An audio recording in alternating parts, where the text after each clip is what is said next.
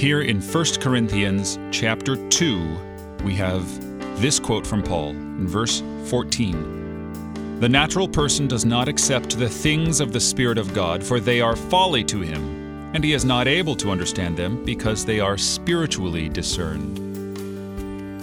This is as much as to say that the wisdom of God, the cross of Christ, this violent, vile, excruciating means of execution, has become for all mankind the source of everlasting life in Christ Jesus, who was crucified.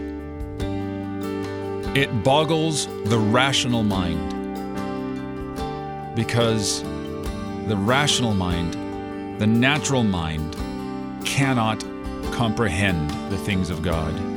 But thanks be to God that the light shines in the darkness of our rational hearts. Through His Holy Spirit, He shines Christ into you when you hear the word of Jesus.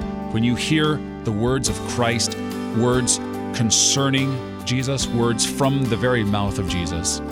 Listen, hear, and believe.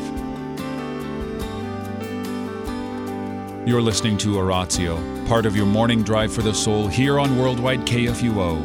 Christ for you, anytime, anywhere.